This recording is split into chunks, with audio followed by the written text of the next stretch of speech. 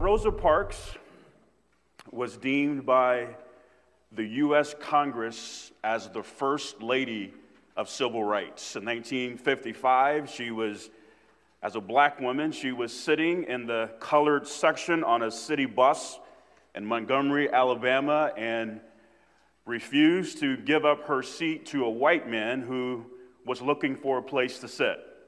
She was arrested and charged with violating the segregation laws. But that act led to the Montgomery bus boycott that some of you might remember that lasted for over a year. African Americans in Montgomery refused to ride the city buses and really made a statement as it really dented the buses economically. The city of Montgomery would eventually repeal the law of segregation on city buses, and Rosa Parks, to this day, was considered the spark that ignited the civil rights movement in the South.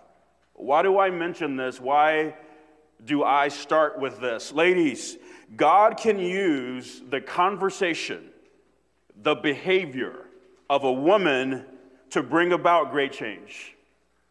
He can do that. God can use your behavior, ladies, to bring about great change in the lives of others. This is what we're seeing as we're marching through 1 Peter chapter 3 in these opening verses. When a wife agrees with God, that means that her conversation will be seen as her husband as chaste and coupled with fear. That's what we see in verse 2.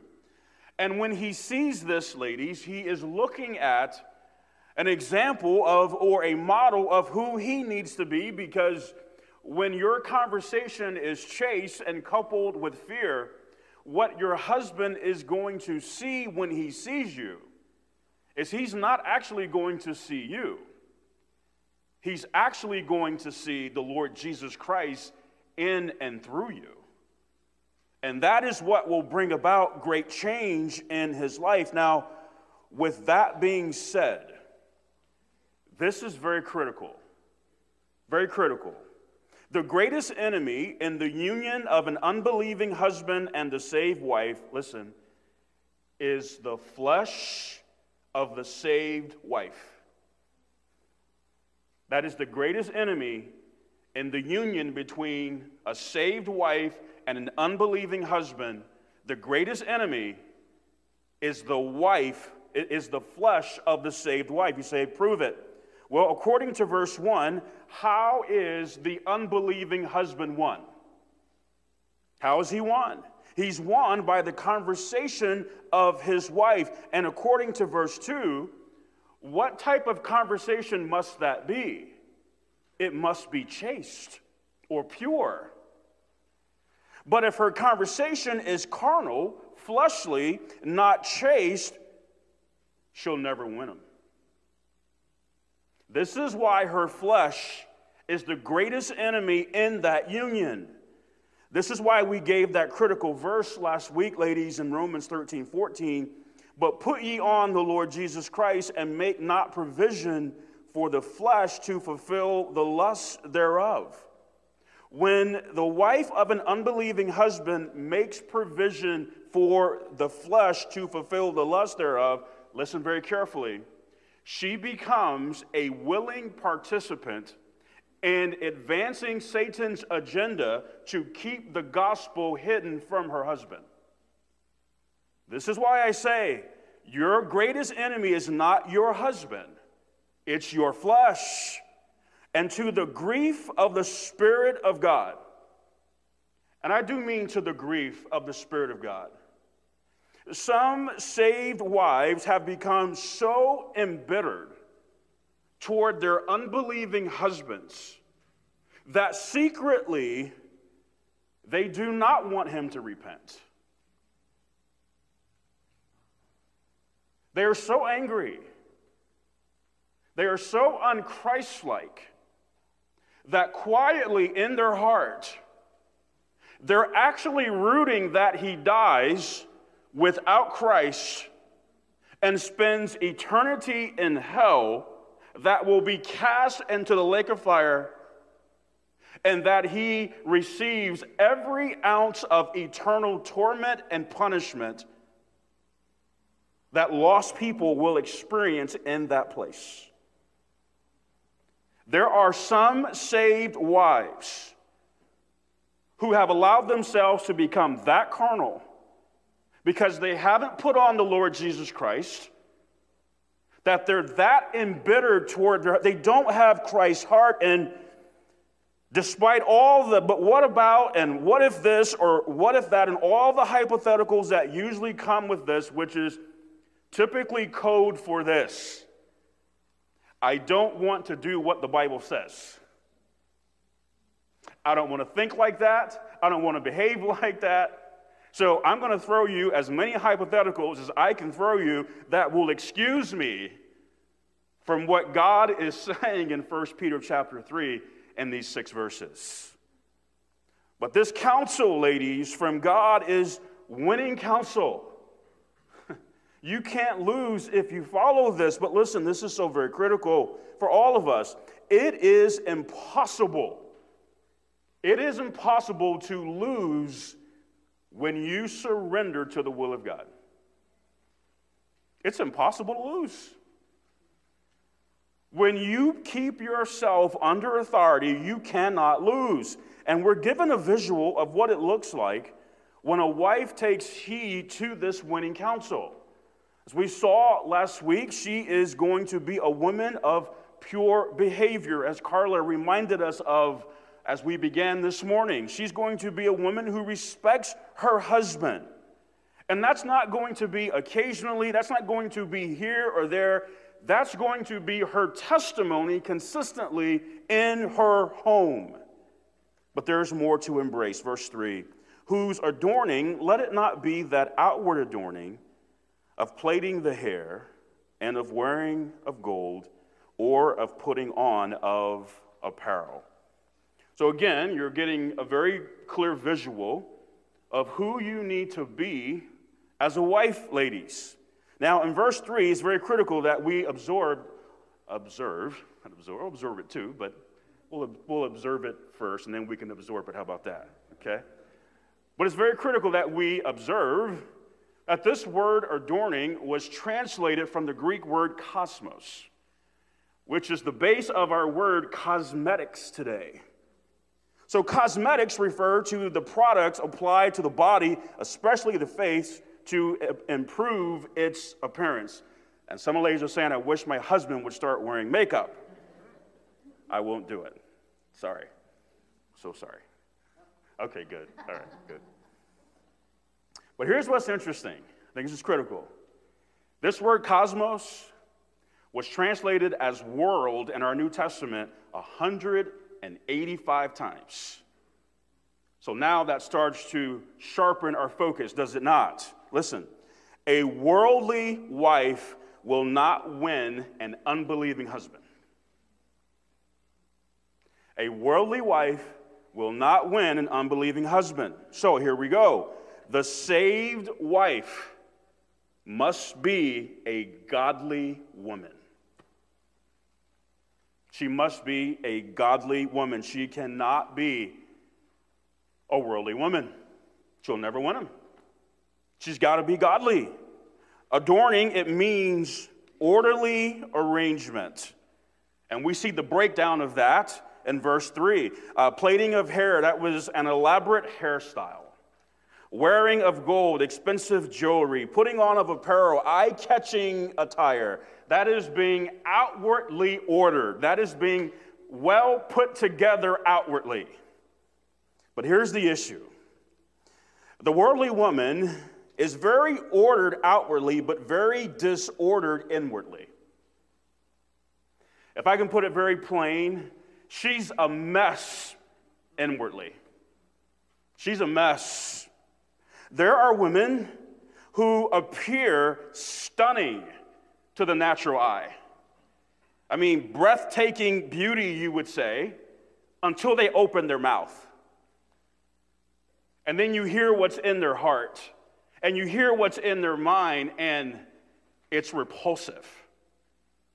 You see how messed up they are inwardly. The shine begins to fade so very quickly once they begin to speak. Ladies, as one of your pastors, I want you to know that my heart for you is so heavy this morning in what we're looking at, because I know that day in and day out, you are inundated with images and messages about beauty and womanhood and all of that. And listen, I'm going to just say it.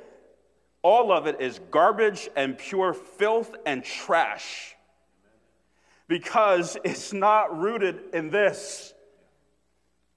And my concern for so many of my sisters in Christ is that subtly, ladies, if you're not a biblicist, subtly you can find yourself despising the biblical perspective of womanhood.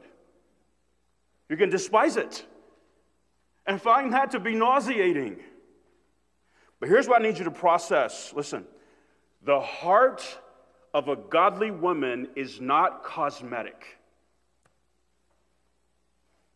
The heart of a godly woman is not cosmetic.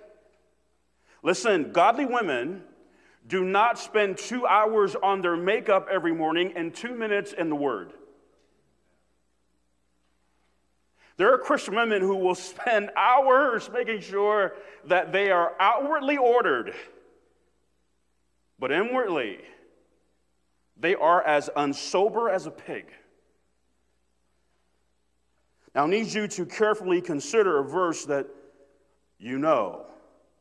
Proverbs 31:30, favor is deceitful, and beauty is vain, but a woman that feareth the Lord, she shall be praised. Would you notice the first half of this verse is worldly and the second half is godly? Is that not clear? That's very clear. For some ladies this morning, your insecurity is running so very deep, isn't it? And at best, your self-esteem is awful.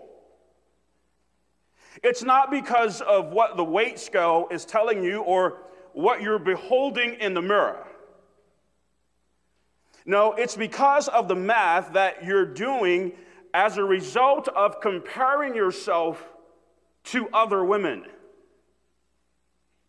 And you continually come up lacking. It's because you don't believe Proverbs 31, verse 30. You don't believe that. You don't. You're drinking and you're sipping the world's Kool-Aid about womanhood and beauty, and it's wrecking you. There is an abundance of research that's been done over the years with the emergence of social media that is showing, ladies, that there is a clear connection between social media and the self-esteem of women. And it is tanking. Listen, I'm not really on social media. I don't have Facebook. I'm like Mark and all that. And again, I'm not saying you're wrong if you do, but I will say this, just so you know this, ladies. Women don't typically post pictures of themselves immediately after they get out of bed. Is that fair? Those aren't the images you're looking at, okay? The images that you're looking at come after several hours in front of the mirror. Now, ladies, I need you to hear this. I really do. Because again, my heart for you is so full these weeks. Please, I beg you. Social media, for some ladies, is as dangerous and as deadly as pornography is for some men. You say, please justify. Well, the end result is bondage. You get on Facebook and you scroll and you look at your ex-husband, your husband's ex-girlfriend or whatever it might be, and her vacation in the Bahamas, and she looks fabulous, and you look at yourself and go, why is he even with me? I wonder who's involved in that. That's not the Lord. Some of you ladies might need to reconsider what social media looks like for you. Now, I'm going to address what I know is running through the minds of more than a few ladies,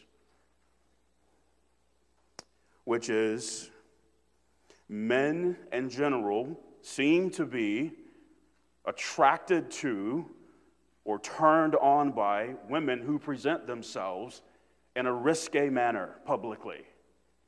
Well, to that, let me give you a very critical point. Listen, godly men find godly women beautiful. Godly men find godly women beautiful. That's how that works, okay? As a married woman, please, I'm begging you a lot this morning, as a married woman, there's only one set of eyes that you are preoccupied with. Your husband's. Nobody else. No other man. The only eyes that you are concerned about when it comes to your physical appearance and all of that is your husband. Period. And listen, there is a certain kind of presentation of you that is for his eyes only in private. But married, worldly women don't dress for their husbands alone, do they? They don't. No, they still want to turn eyes and catch looks at Walmart and the workplace, don't they? Because they're worldly. See, it's carnal women that crave that type of carnal attention. They like to wear something as they walk by and they see the men looking or struggling not to look. That's the whole point, because they're carnal. They're not godly women. Look at 1 Timothy 2, beginning in verse 9. In like manner also, that women adorn themselves in modest apparel. Modest. Is that such a thing anymore? With shamefacedness, or that's bashful or reverence, or very modest. And sobriety, not with braided hair or gold or pearls or costly array, but which becometh women professing godliness with good works. If some Christian women were to be completely honest and transparent, they would have to confess that the biblical concept of modesty to them is perceived to be old-fashioned, outdated, and unnecessary.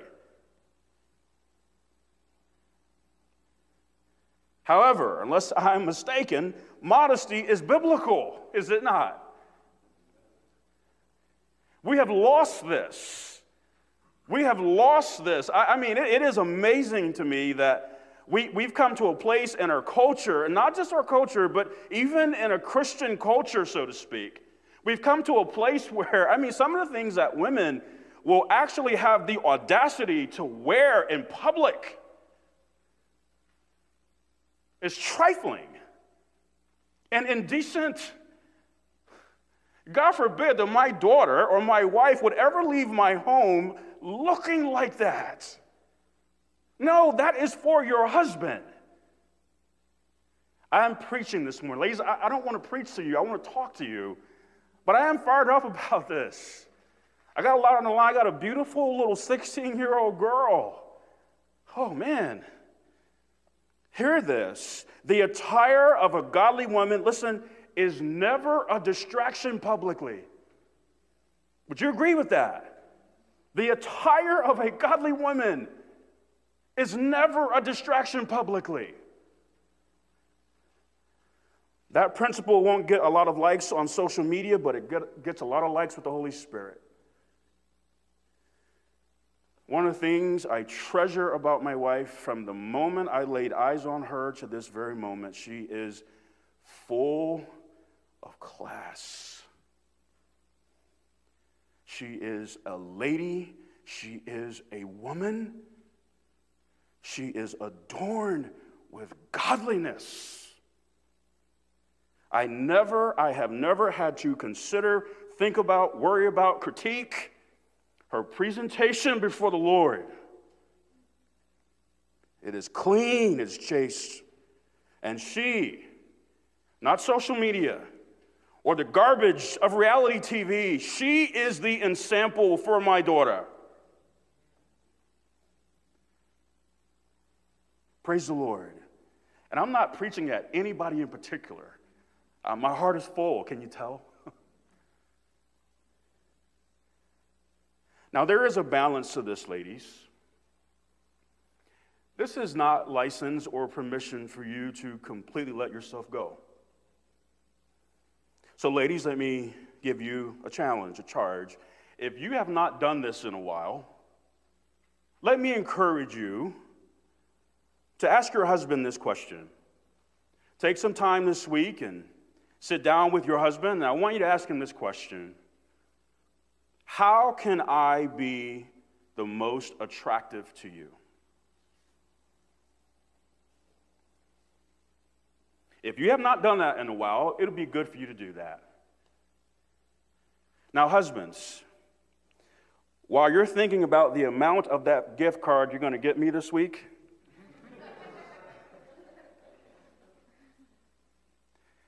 I need you to really hear me, okay? I really need you to hear me. That will be an extremely vulnerable exercise for your wife. And if you're not a godly man, you will do some immense damage.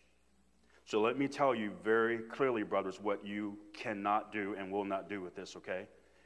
Do not take her to the internet and show her an image of a woman that says, I want you to look like her. Okay? Also, do not refer to another woman as the model of what you want her to look like. Brothers, are you hearing me?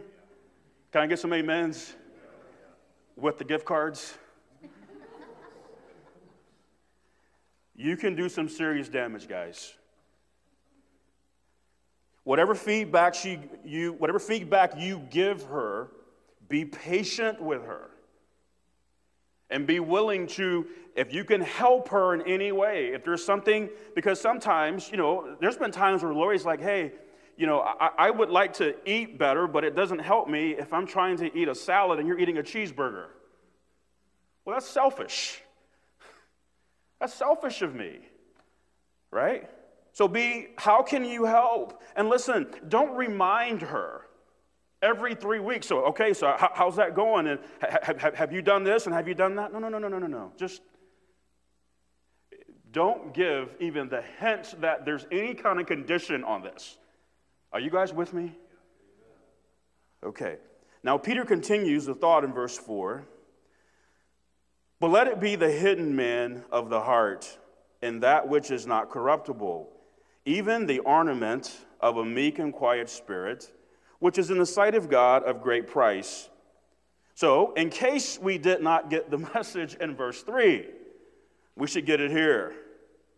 Those outwardly things are what? Corruptible. What is the root of the word corruptible?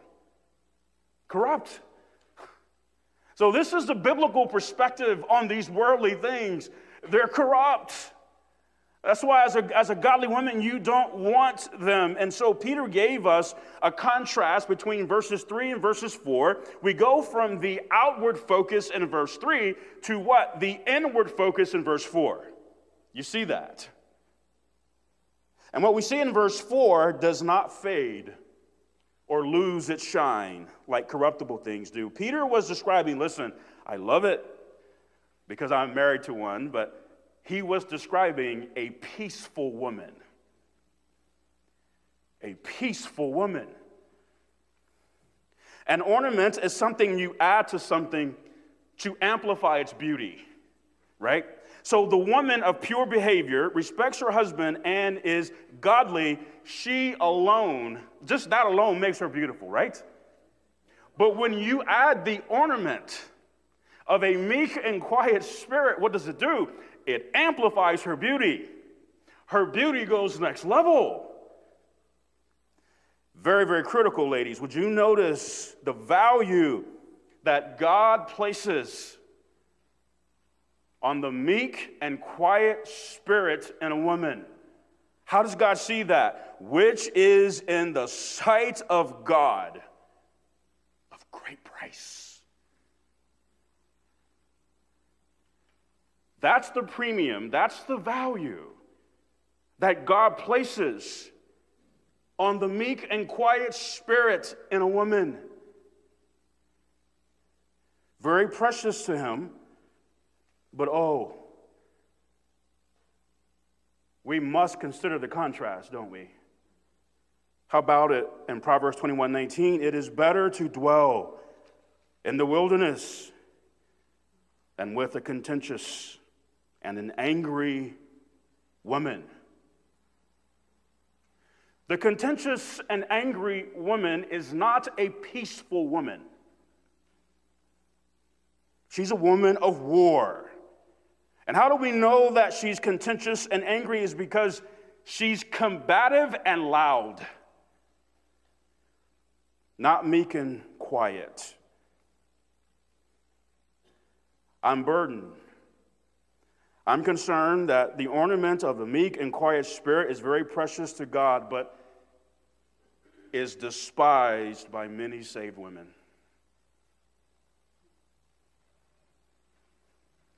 God says, that's of great price to me. And over the years, what I've heard, ladies, is I've heard more than a few ladies try and convince themselves why they need to be the exception to this. It's of great price to God. But let me tell you why that won't work for me. Women of many words make provision for the flesh. Proverbs 10:19.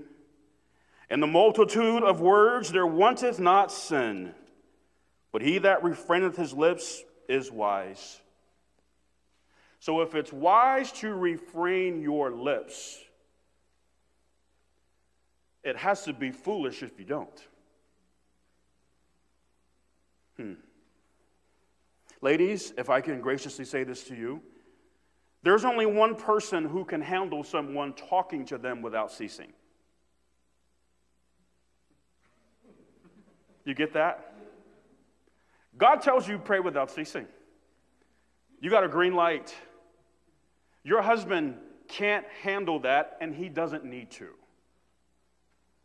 Be sensitive to the Holy Spirit regarding the frequency of your speech and as important, the tone of it. Let me give you a verse to pray over and trust God in. It's Psalm 141, verse 3. Set a watch, O Lord, before my mouth. Keep the door of my lips. If you don't set a watch before your mouth, you won't watch what comes out of your mouth.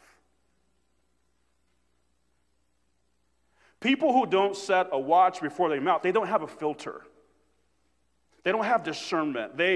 Whatever comes to mind, it comes out. They think while they're speaking, or maybe they think after they're done. They don't do the math up front. Okay, what is it that I'm thinking of saying? Do I even need to say this? If I say it, how do I need to say it? And when do I need to say it? That's what setting a watch, whether you're a man or a woman.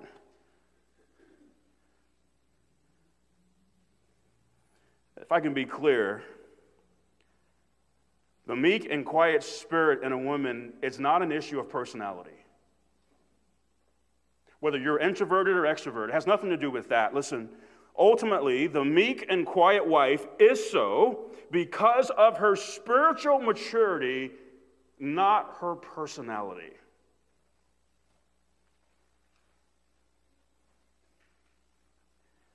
The outspoken, opinionated wife, listen, is simply spiritually immature. The woman who walks through the house and just instructs her husband, and you need to do this, and you need to stop doing that, and you always like this, and this, that, and the other, and just barking at him, and talking authoritatively to him, and just whatever comes to her mind, she just says it, and correcting him with great comfort and ease.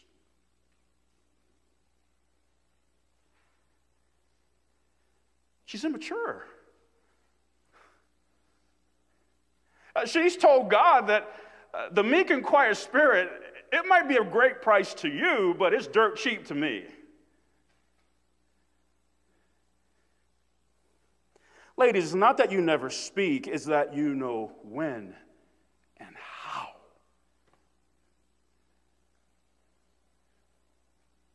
You know, I'm learning that now, even with my 17-year-old son. There are times when I have to have conversations with him that are of a reproving nature, or I have to correct something in him. It could be an attitude or something I'm picking up on. You know how I'll do that? Because I recognize that he's 17, he is a young man, and that respect issue is critical. I won't do it in front of Lori and Bree. I'll go in his room, I'll close the door, and man to man, we'll have a chat. We'll have a discussion. My voice is calm. Why? Because I recognize that at 17, that issue for respect is critical. And if I mow him down, chop him down, cut him down in front of his mother and his sister, that's disrespectful to him. So man to man, that's how we deal with it. You got to be careful. All right, verse 5. For after this manner in the old time, the holy women also, who trusted in God, adorned themselves, being in subjection unto their own husbands, even as Sarah obeyed Abraham, calling him Lord, whose daughters you are, as long as ye do well and are not afraid with any amazement. So to strengthen his point, Peter goes into the library of the Old Testament women to strengthen what he's trying to convey, but he singles out Sarah, who obeyed her husband and called him Lord. And the context there is Genesis chapter 18. In their old age, Abraham and Sarah were still childless biologically, and they get a visit from the Lord and two angels, and the purpose was to reaffirm the promise that they would, in fact, have a child. And so after doing that, look at Genesis 18, verse 11. Now Abraham and Sarah were old and well stricken in age, and it ceased to be with Sarah after the manner of women. Therefore Sarah laughed within herself, saying, after I am waxed old, shall I have pleasure, my Lord, being old also. So this statement, and it ceased to be with Sarah after the manner of women, points to the fact that Sarah at this point had gone through menopause, which meant that it was impossible for her to have a baby, physically. But in her old age, and in that situation where she could have been nasty and decrepit and negative and cantankerous and miserable and all of that, she still called him Lord. And she was probably struggling to believe this. Peter said that in the old time, holy women trusted in God. And how do you know that? Well, it was evident by how they treated their husbands. Did you know that? Did you know that how you treat your husband is a reflection of your faith in the Lord? Is he perfect? No, but God is. So you trust him, even if your husband is awful. Spiritually, by faith, a believing wife is a daughter of Sarah. But Peter was addressing both Jews and Gentiles. The Jewish women would have understood this. The Gentile women would have needed clarification, because they were not of the seed of Abraham biologically. So how am I a daughter of Sarah? Well, you are by faith, but here's what proves that. What proves that you are ultimately is how you treat your husband. Do you do well like Sarah did? That's how you'll know, without being afraid with any amazement. This word afraid in verse 6, it means to frighten. Amazement means alarm. Look at verse 14 here in chapter 3 to give us some context to help us clarify what is being said here. Verse 14, but, and if ye suffer for righteousness' sake, happy are ye, and be not afraid of their terror, neither be troubled. So, not being afraid with any amazement means that a wife is reverencing her husband from a place of faith, listen, not trembling in terror and fear of her husband. Why? Because she trusts God. And she wants to please God ultimately, which is why she wants to do right by him in the home. So we close with this, ladies. As a wife, listen, you need to be a rare woman. You need to be a rare woman. Listen, by the grace of God, for the glory of God, I have said this about Lori many times over the years. I say, listen, they don't make them like you anymore. Or as a New Yorker would say, they don't make them like you no more. Right? They don't make them like you no more. They don't. You know who a rare woman is? A rare woman is a virtuous woman. A rare woman is a virtuous woman. Look at Proverbs 31, verse 10. Who can find a virtuous woman? She's not everywhere. She's not in abundance. She's rare. I remember it was parent-teacher conferences years ago. Bree was in second grade. And I know my children. So the teacher goes, Bree is so lovely. She's always compliant. Says, nice thing. She had one critique. She said, you know, I just wish she would speak out more. I want to hear more from her. And I'm thinking to myself, well, that's not how she's being trained. See, I'm more interested in her knowing what to say, when to say it, and how to say it.